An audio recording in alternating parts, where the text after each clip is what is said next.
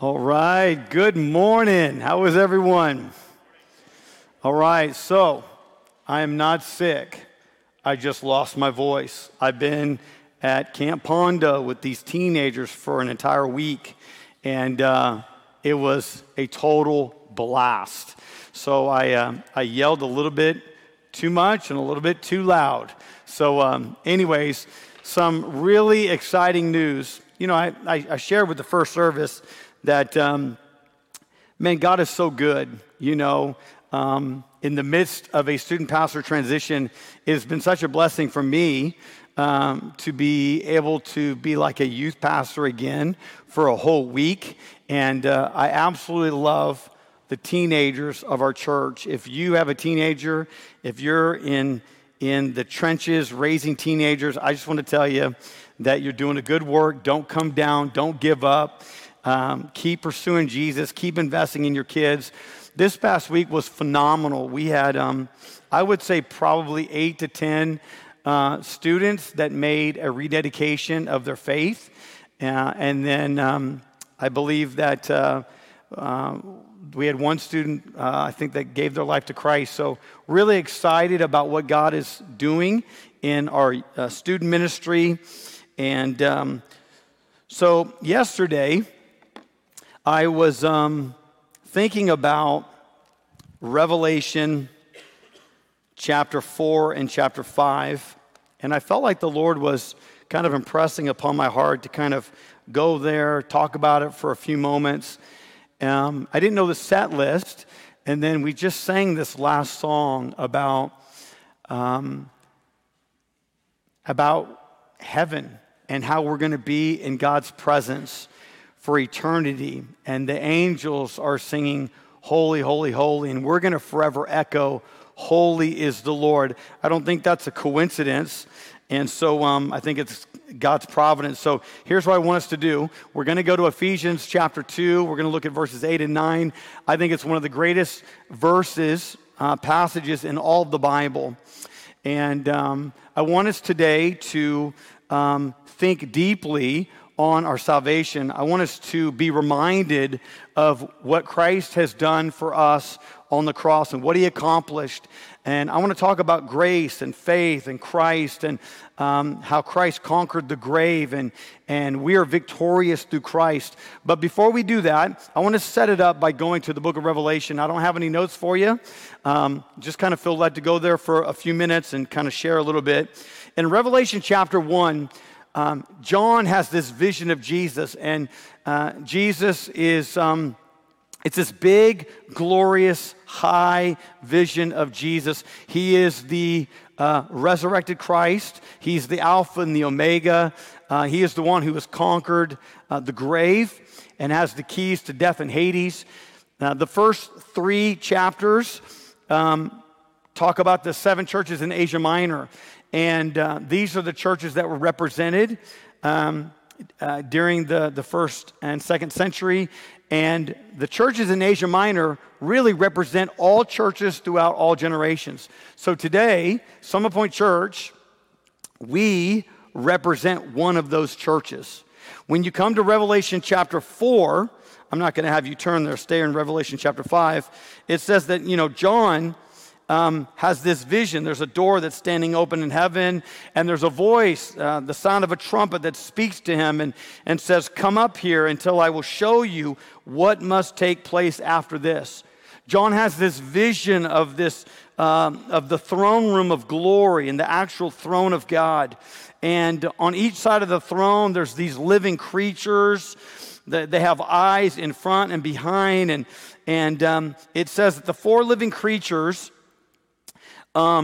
with 6 wings, full of eyes all around and within. It says that day and night, they never cease to say, "Holy, holy, holy is the Lord God Almighty, who was and is to come." So John is having this incredible vision of heaven and what is happening in heaven. There is worship, there is celebration, there's angels, and they're falling down and they're worshiping the Lamb and God who is on the throne. Chapter 5, beginning in verse 6. It says, "And between the throne and the four living creatures, and among the elders I saw a lamb standing, as though it had been slain, with 7 horns and with 7 eyes, which are the 7 spirits of God, sent out into all the earth. And he went and took the scroll from the right hand of him who is seated on the throne. And when he had taken the scroll, the 4 living creatures and the 24 elders fell down before the Lamb, each holding a harp and golden bowls full of incense, which are the prayers of the saints. And they sang a new song, saying, "Worthy are you to take the scroll and to open its seals. For you were slain, and by your blood you ransomed people for God, from every tribe and language and people and nation. And you have made them a kingdom and priests to our God, and they shall reign on the earth." Verse 11. Then I looked, and I heard around the throne and the living creatures and the elders the voice of many angels, numbering myriads of myriads and thousands of thousands, saying with a loud voice, "Worthy is the Lamb who was slain to receive power and wealth and wisdom and might and honor and glory and blessing." And I heard every creature in heaven and on earth and under the earth and in the sea and all that is in them, saying, "To him who sits on the throne and to the Lamb be blessing and honor and glory and might forever and ever." And the 4 living creatures said, "Amen." And the elders fell down and worshiped. John has this incredible vision of heaven. And I just want to highlight just a few things. You know, number one, it says in verse 9, they sang a new song. Anybody like new worship songs? Anybody? Well, guess what? In heaven, we're going to be singing new songs. Heaven is going to be one perpetual, never-ending worship experience.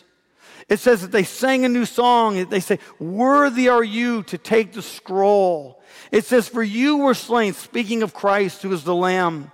"You were slain, and by your blood you ransomed people for God." You know, we as believers, we have been ransomed.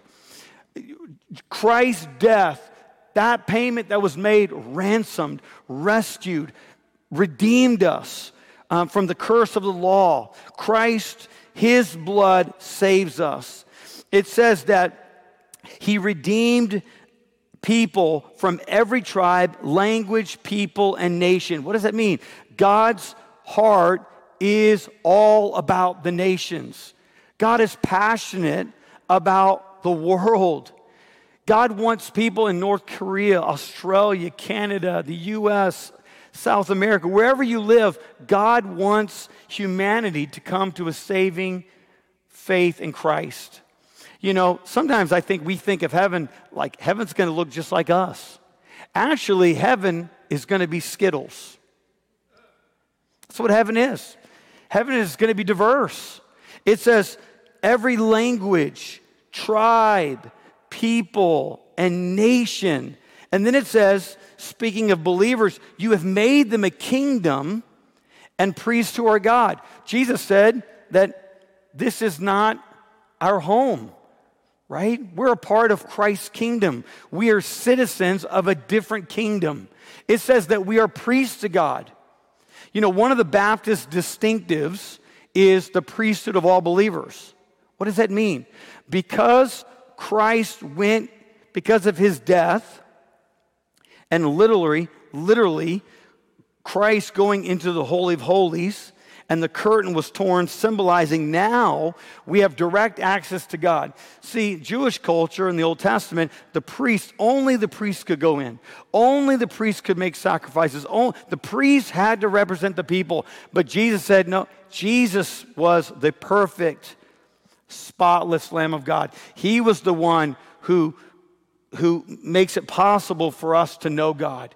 He gives us direct access to God. So as believers, we can go directly to God. We don't need to go through someone else to get to God. Jesus is our advocate. He is our mediator. He's our go-between. So as believers, we're a part of his kingdom. We have the priesthood. We can access God.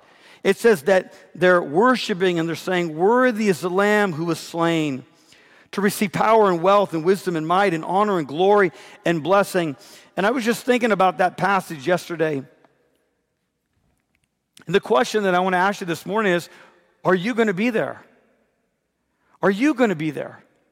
John's having this vision of heaven, and we know that heaven is experiencing the presence of God. How can you know if you'll be there? I want us to look at Ephesians chapter 2, verses 8 and 9. I think it's one of the greatest verses in all the New Testament. It says, "For by grace you have been saved through faith.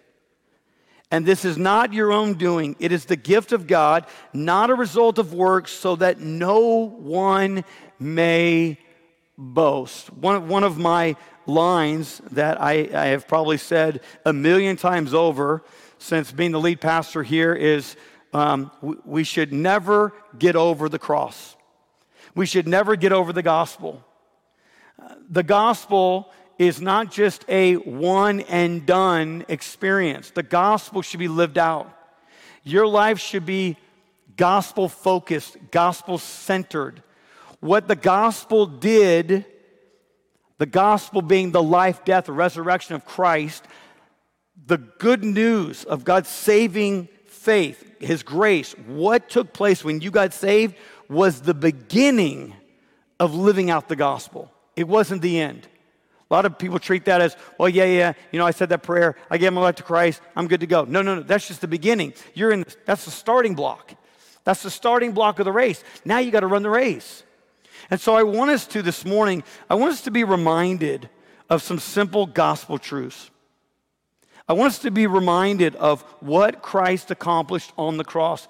I want Ephesians 2, 8 and 9 to penetrate us, to really speak to us. I want us to relish in these gospel truths. I want us to be saturated with the truths of God's word from these two powerful, simple, yet so profound verses. Here's point number one: saved by grace. That's the big idea. That is the big idea. Ephesians 2, 8, 9. For by grace you have been saved. Saved from what? You might say, well, what are you talking about? For by grace you have been saved. Saved from what? What am I being saved from? Well, we're going to talk about that in a moment. You can't understand, you can't embrace, treasure, cling to God's grace until you know who you are. So the question is, who are you? See, this is why a lot of people, they don't understand the gospel, because they don't fully understand who they are. You have to understand God's perspective of who you are, which is the bad news, before you can cherish the good news. And so the bad news goes all the way back to the beginning. God created the universe. He created man and woman in His image. What does that mean, in His image? It means to be like Him, to be in relationship with Him. Adam and Eve were given authority to rule over creation, but that rule was not ultimate. The authority was not their own. It was given to them by God. God doled that out. God allowed them to have that kind of authority. But at the end of the day, they were subject to God. They were under His rule. The tree of the knowledge of good and evil, planted in the center of the garden, was a stark reminder of that fact, that they were not living life by themselves. They were under the authority and the rule of God, who's the creator of all. They ate from the tree, and by doing that, they were shaking their fist at God.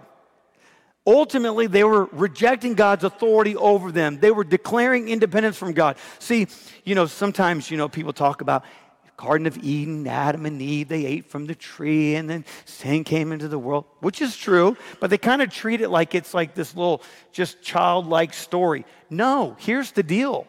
They doubted the goodness of God. They disbelieved God. God gave them warnings. God gave them boundaries. God was very clear about the authority that they had, but he was also very clear about what they couldn't do. They didn't like God establishing those rules. And that shows how sinful we are. We want to make our own rules. We want to do our own thing, And so they disobeyed God. They shook their fist at him. They didn't want God, the Creator, to be master over their lives. They didn't want the umbrella of God's authority over them. Adam and Eve wanted to be like God. The serpent caused them to doubt God. Well, surely your eyes will be open and you'll be like God. They disobeyed God's commands. They didn't adhere to God's word. They didn't take God's word as truth. And so they ate from the tree. Their spiritual life with God ended. Can you imagine walking with God in the cool of the day? Can you imagine what that must have been like? When they sinned, their fellowship with God was completely severed. It was broken. Romans 5:12 says, therefore, just as sin came into the world through one man, speaking of Adam, and death through sin, and so death spread to all men because all sinned. Here's what Paul is telling us in that verse. Adam and Eve got us into a lot of trouble.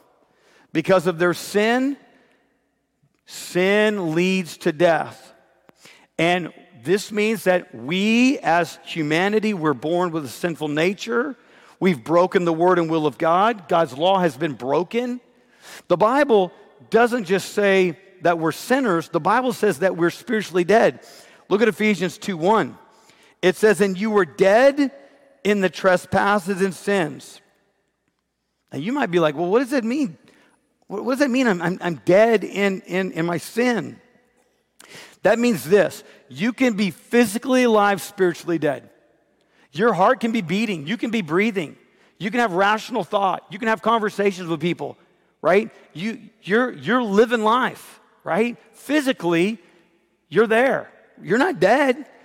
Spiritually, in relationship to God, you are spiritually dead. Dead people can't respond.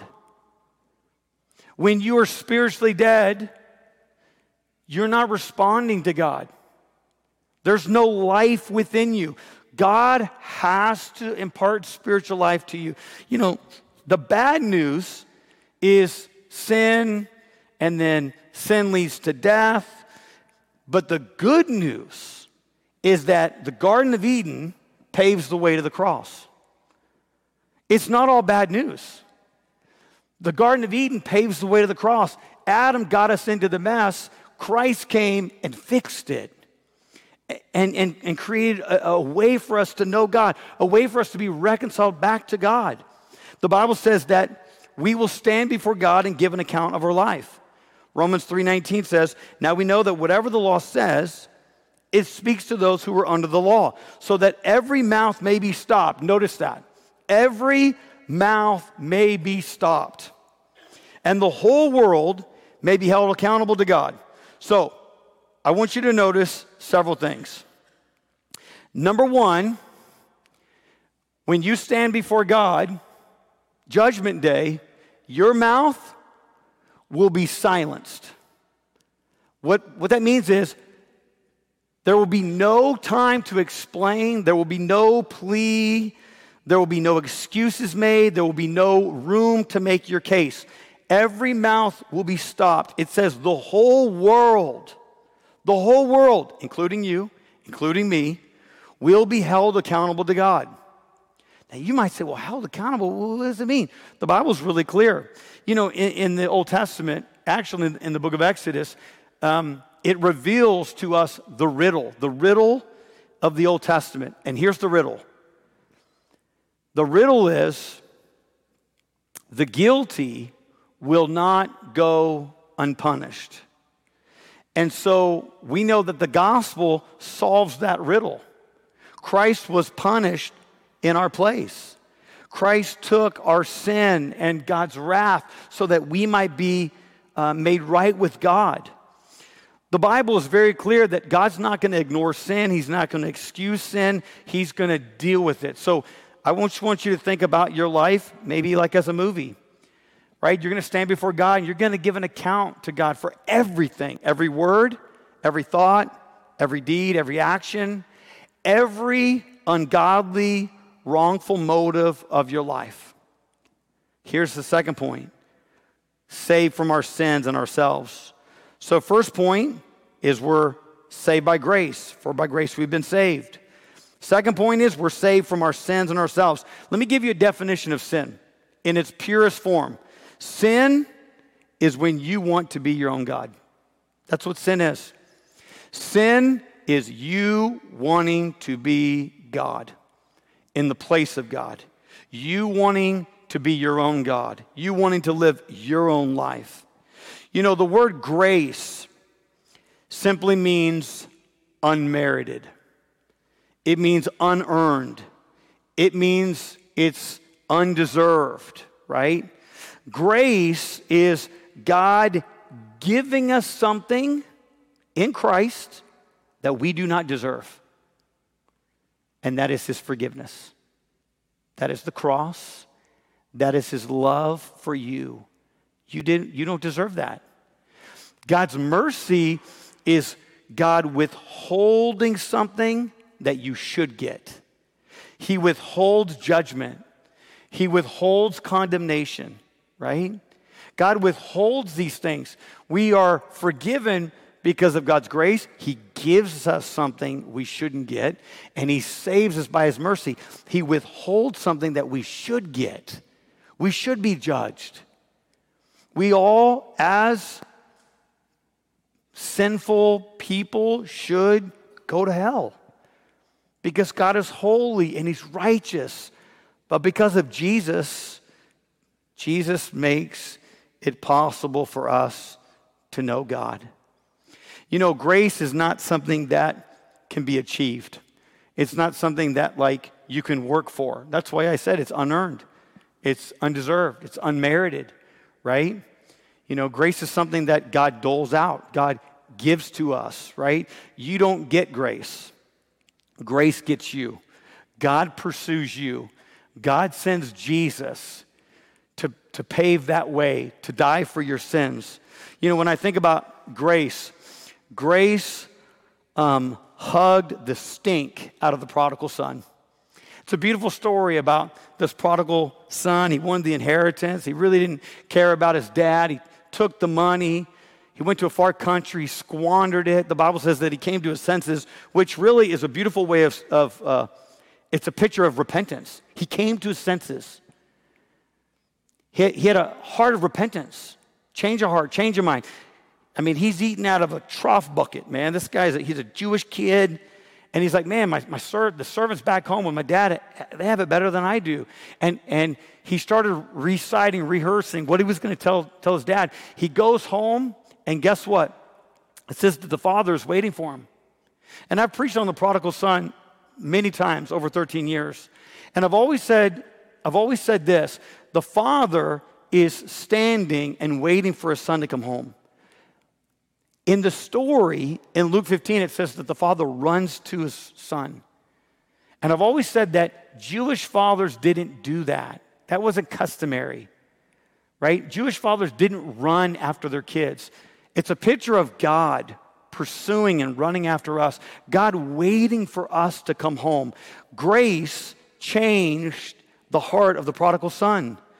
You know, grace impacted the Apostle Paul's life. Paul, before he was Paul, the writer of Scripture, under the inspiration of the Holy Spirit, before he was Paul, the missionary church planner, he was Saul. He hated Christians. He murdered Christians. He threw Christians into prison. He stood there and he gave the green light for people to be executed, like Stephen, the first Christian martyr. But when Saul encountered Jesus on the road to Damascus, his life was forever wrecked. When I think about doubting Thomas, you know, poor guy, he's like forever labeled, you know. We don't know him as Thomas, doubting Thomas, right? This guy's forever labeled. He did not believe. until he saw Jesus' hands. And when he saw his hands, when he saw the resurrected Christ, he said, "My Lord and my God." The grace of God drove all of his doubts away. When I think about Peter, Peter was the leader of the pack, right? He was the leader of this band of ragtag disciples. He was the outspoken one. He was the boisterous one. I think Peter was the party animal. He was always finding a way to put his foot in his mouth, right? Just always just bad timing. Shouldn't have said that. Shouldn't have done that. But man, I love Peter because he had so much faith. He had bold, radical faith. Peter, one of the leaders, he's a part of the inner circle. Peter, James, and John, the three closest disciples to Jesus. We know the story. We know that Peter denied Jesus 3 times. Denied that he knew him. Denied that they were friends. I mean, at the most critical moment of Jesus' life, when Jesus needed these men, these teenagers, to be with him, Peter scattered. He denied him. But we know that after the resurrection, Jesus encounters Peter that day, and then several weeks later in the Sea of Galilee, he restores Peter over breakfast. God's grace can restore and forgive and change us. Grace is God's work within us. Here's the reality: we have all made a mess of our lives. You've made a mess of your life. I know you have, because I've made a mess of my life. There's a lot of mess. There's a lot of junk. There's a lot of dark stuff that we've done in our past. And I'm here to tell you that God's grace can match any dark, deep sin you've ever committed in your life. Romans chapter 5, verses 20 and 21 says, "Now the law came in to increase the trespass.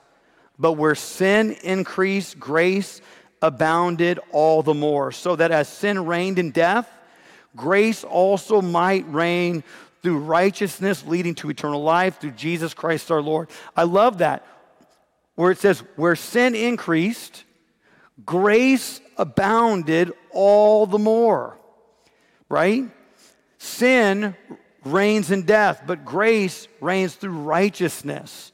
You know, when it comes to your sin, you can't have an inferiority complex. And what I mean by that is, an inferiority complex says, God could never forgive me. There's no way that God could forgive me. There's no way that God could forgive my sin and all the junk that I've ever done, all the stuff I've ever committed. And I'm here to tell you that He can. There is guilt in our lives. And either you allow the guilt to drive you to Jesus, for Jesus to change you from the inside out, or you allow the guilt used by the enemy to enslave you, to shackle you to your sin. The inferiority complex says, God could never forgive me. There's no way. The superiority complex says, I can forgive myself. I don't need Jesus. I don't need the cross. And when you think like that, when you're like, you know what, I don't need Christianity, it leads to pride and self-righteousness. And the reality is, we need Christ. We need a grace-saturated heart. God's grace working in our lives. Here's point number 3, saved through faith. So we're saved by grace. We're saved from our sins and ourselves. And then now we're saved through faith. Notice what it says. It says, for by grace you've been saved through faith. And this is not your own doing. It is the gift of God, not a result of works, so that no one may boast. So Paul is talking about faith, and he's talking about works. We are saved by God's grace, unearned, undeserved, unmerited favor by God. By grace, we're saved through faith. Faith is trust, dependence. That's what the Greek word pisteo means. Like we place our trust in Jesus. We are trusting in Jesus' finished work, what he accomplished at the cross for me. I'm not banking on anything else to get me to heaven. I'm banking on Jesus. I'm banking on his life, his death, his burial, his resurrection for me. There's a difference between faith and works. Faith is trust in God. Works is the proof, the evidence of genuine saving faith. If you're a believer, then people are going to see fruit in your life. They're going to see spiritual growth. There's going to be some change in your life, right? But you're not saved because of your works. You're saved by grace, by faith, through faith in Christ alone. Now, when it comes to Christianity and religion, Christianity is God pursuing us, God pursuing humanity. Religion, it's about man pursuing God. Christianity, Jesus comes for us, right? There's nothing that we can do. There's nothing we offer to God. Religion says you have to offer to God. You got to come to God, right? Religion focuses on faith plus works, or grace plus merit, or Christ plus other mediators, right? Religion says scripture plus tradition, right? The gospel is very simple. It's the good news of God's saving grace. You know, on one occasion, Billy Graham, after preaching the first night in England during an evangelistic crusade, after he was done preaching that night, the more moderate and liberal scholars told Billy Graham that he set Christianity back 200 years. And Billy Graham said, "Oh, I'm so sorry. I was trying to set it back 2,000 years." Here's what I want us to do. I want to go back 2,000 years ago. I want us to look at the words of Jesus, the words of the apostles. The apostles were the disciples who followed Jesus. They were the eyewitnesses to his life, his death by crucifixion, and glorious resurrection. And I want you to hear what they said about someone inheriting eternal life. Look at John 3:16-18. For God so loved the world that he gave his only son, that whoever believes in him should not perish but have eternal life. Which, by the way, this is red letter right here. This is what Jesus is telling Nicodemus. For God did not send his son into the world to condemn the world, but in order that the world might be saved through him. Whoever believes in him is not condemned, but whoever does not believe is condemned already, because he has not believed in the name of the only Son of God. John 3:36, whoever believes in the Son has eternal life. Whoever does not obey the Son shall not see life, but the wrath of God remains on him. John 5:24, truly, truly, I say to you, whoever hears my word and believes him who sent me has eternal life. He does not come into judgment, but has passed from death to life. Acts 4:12, there is salvation in no one else. Let me read that again. There is salvation. That word salvation is a big word that simply means there is no deliverance from your sin. There's no forgiveness of your sin. There is no salvation in no one else, for there is no other name under heaven given among men by which we must be saved. This is coming from the apostles when the church was born. They were preaching the gospel and they were pointing to Jesus. They were telling people, Jesus is the only way to be saved. Acts 16:30-31. Then he brought them out and said, sirs, what must I do to be saved? And they said, believe in the Lord Jesus and you will be saved, you and your household. Romans 10:9-10. Because if you confess with your mouth that Jesus is Lord and believe in your heart that God raised him from the dead, you will be saved. For with the heart one believes and is justified, and with the mouth one confesses and is saved. 1 John 5:4. For everyone who has been born of God overcomes the world. And this is the victory that has overcome the world, our faith. Out of all of the passages, out of all the verses and passages that we read, there's one common thread. There's one word that keeps getting emphasized again and again and again, and that is faith. Faith is trust. Faith is dependence upon God. Faith pleases God. I love what John Stott said, the theologian. He said, faith's only function is to receive what grace offers.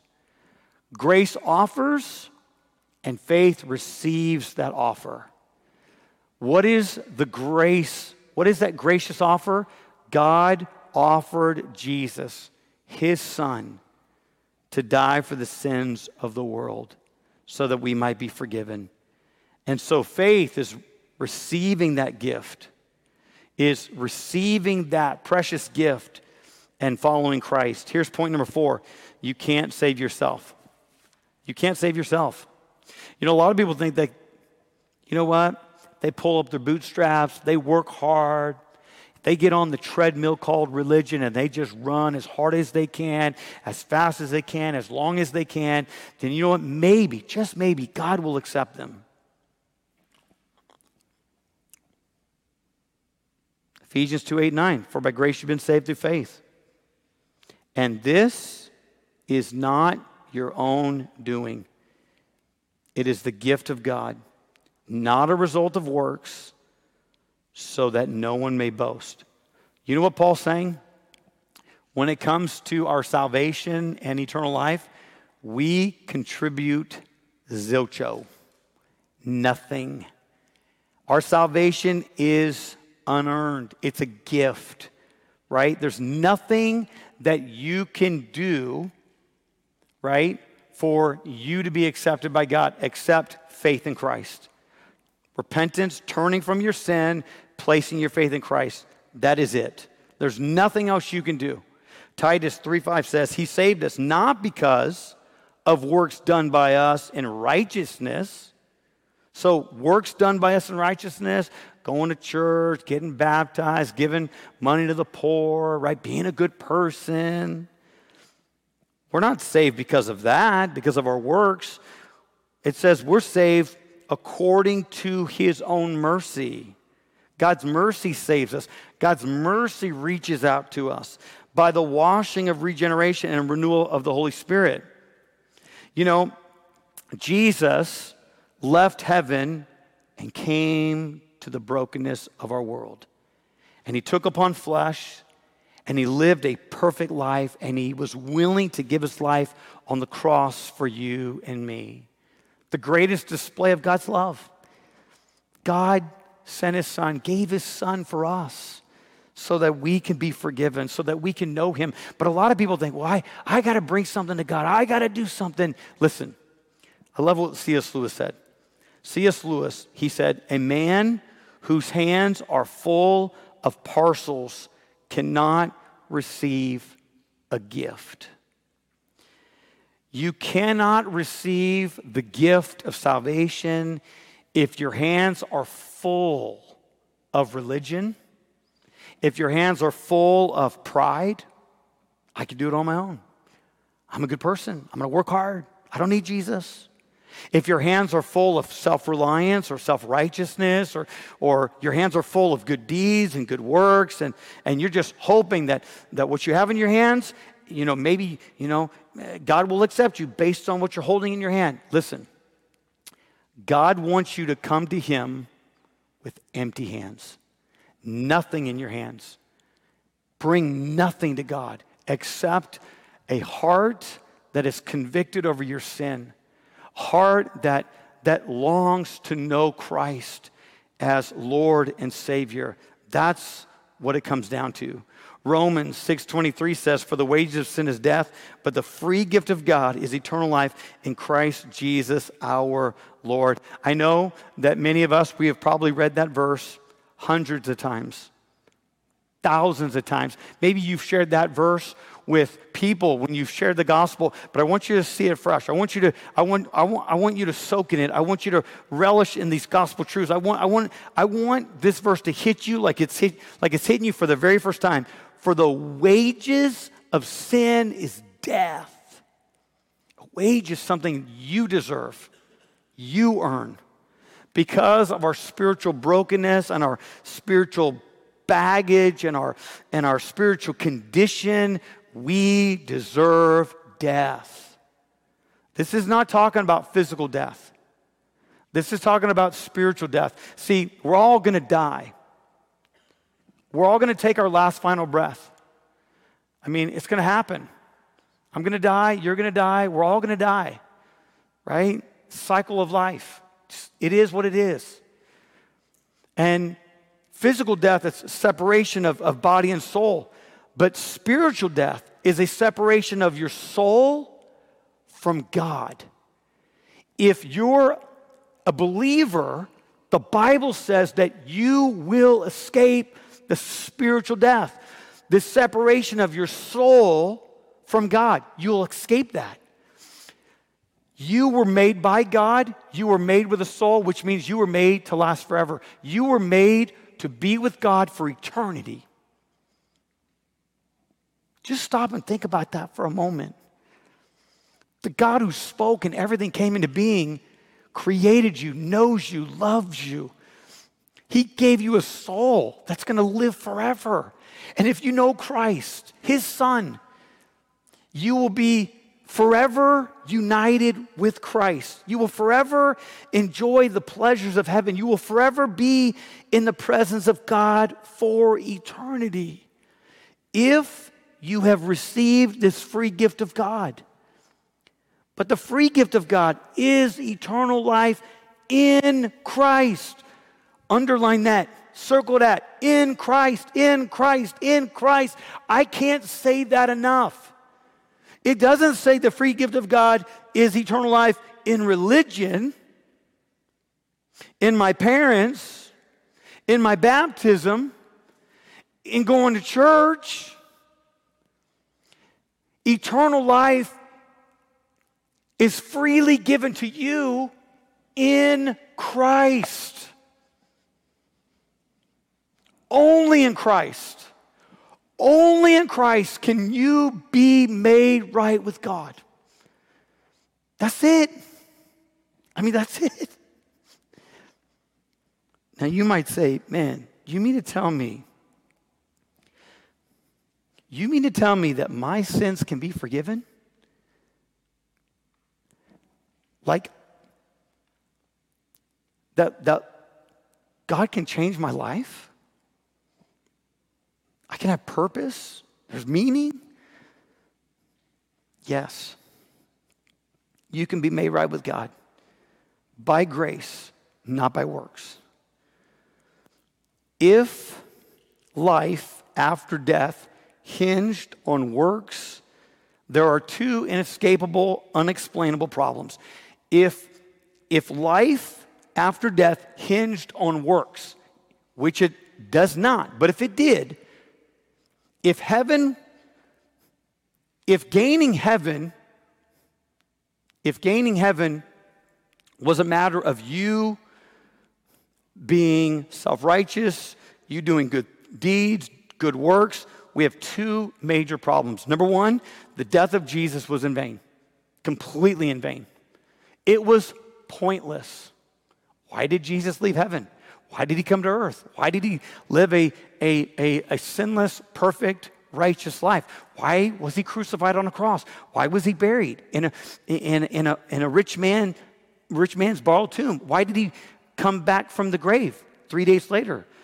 Paul tells the church of Galatia, Galatians 2:21, he says, I do not nullify the grace of God, for if righteousness were through the law. So what he's saying is, if you could be made right with God by keeping commandments, like if you can get to heaven by being a good person, then Christ died for no purpose.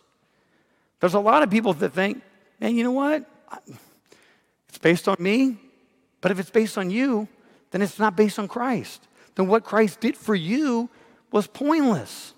Here's the second major problem. If we're saved by good deeds, good works, how good is good enough? Like, when do you know you've done enough good? When do you know, okay, all right, I did enough good, okay, now I can coast. I'm good, right? No one knows that. This major flaw, it's a major flaw. Here's the deal. God doesn't save good people. You know, when I gave my life to Christ when I was probably around 11, I wasn't a good kid. You know, you gave your life to Christ when you were young, teenager, college, maybe an adult. You weren't good. God doesn't save good people. God saves bad people. God saves broken people. God forgives sinners who are separated from him. I love what D.L. Moody said. He said, the law tells me how crooked I am. Grace comes along and straightens me out. And that's what the law does. It shows you that your life is crooked. It's messed up. It's bent. But grace comes and fixes you. Jesus' death, burial, and resurrection can forgive you of your sins, make you right with God, and give you hope beyond the grave. You know, some people think God's going to judge us based on a curve. God doesn't grade on a curve. God grades on absolute perfection. Okay, I'm getting ready to say something that's going to blow your mind. Who goes to heaven? Only perfect people. So if you want to go to heaven, you got to be perfect. Any perfect people? Anyone perfect? Anyone flawless? Perfect? Great, right? I say only perfect people can go to heaven because of this. Jesus doesn't grade on a curve. Jesus took the test, and because of his moral perfection, because of the life he lived and his obedience to God, and Christ fulfilling everything, and Christ being perfect in every way because we place our faith and trust in him, his moral perfection, his record was given to us. God, who knew no sin, became sin for us so that we might be the righteousness of Christ. Christ, who knew no sin, took upon our sin, right? He took the test. He passed, flying colors, 100%, A+. He passed the test that you could never pass. He took the fire of God that we could never take. He took all of our sin, everything, and he appeased the wrath of God. He took all of the debt that you owe God, all of the punishment that you owe God, he took it, and he bore it. This is why it was a substitutionary atonement. We're sinners. He was the substitute. He was the one he stepped into the gap. He paid the debt. He took the punishment. He took God's wrath. He paved a way for our sins to be forgiven and for us to know Christ. And that's the gospel. You can either accept the gospel and cherish the gospel and love the gospel and live the gospel out, or you can reject it. As believers, I think sometimes it's good for us to be reminded of the simple gospel truths. Where would we be without God's grace? Thank God that God enables us by his Spirit to respond to him by faith. Thank God that God made a way. He made it possible for us to know him, that we can be forgiven. We can be forgiven of our sin, and we can be made right with God, who loves us so much. Let's pray.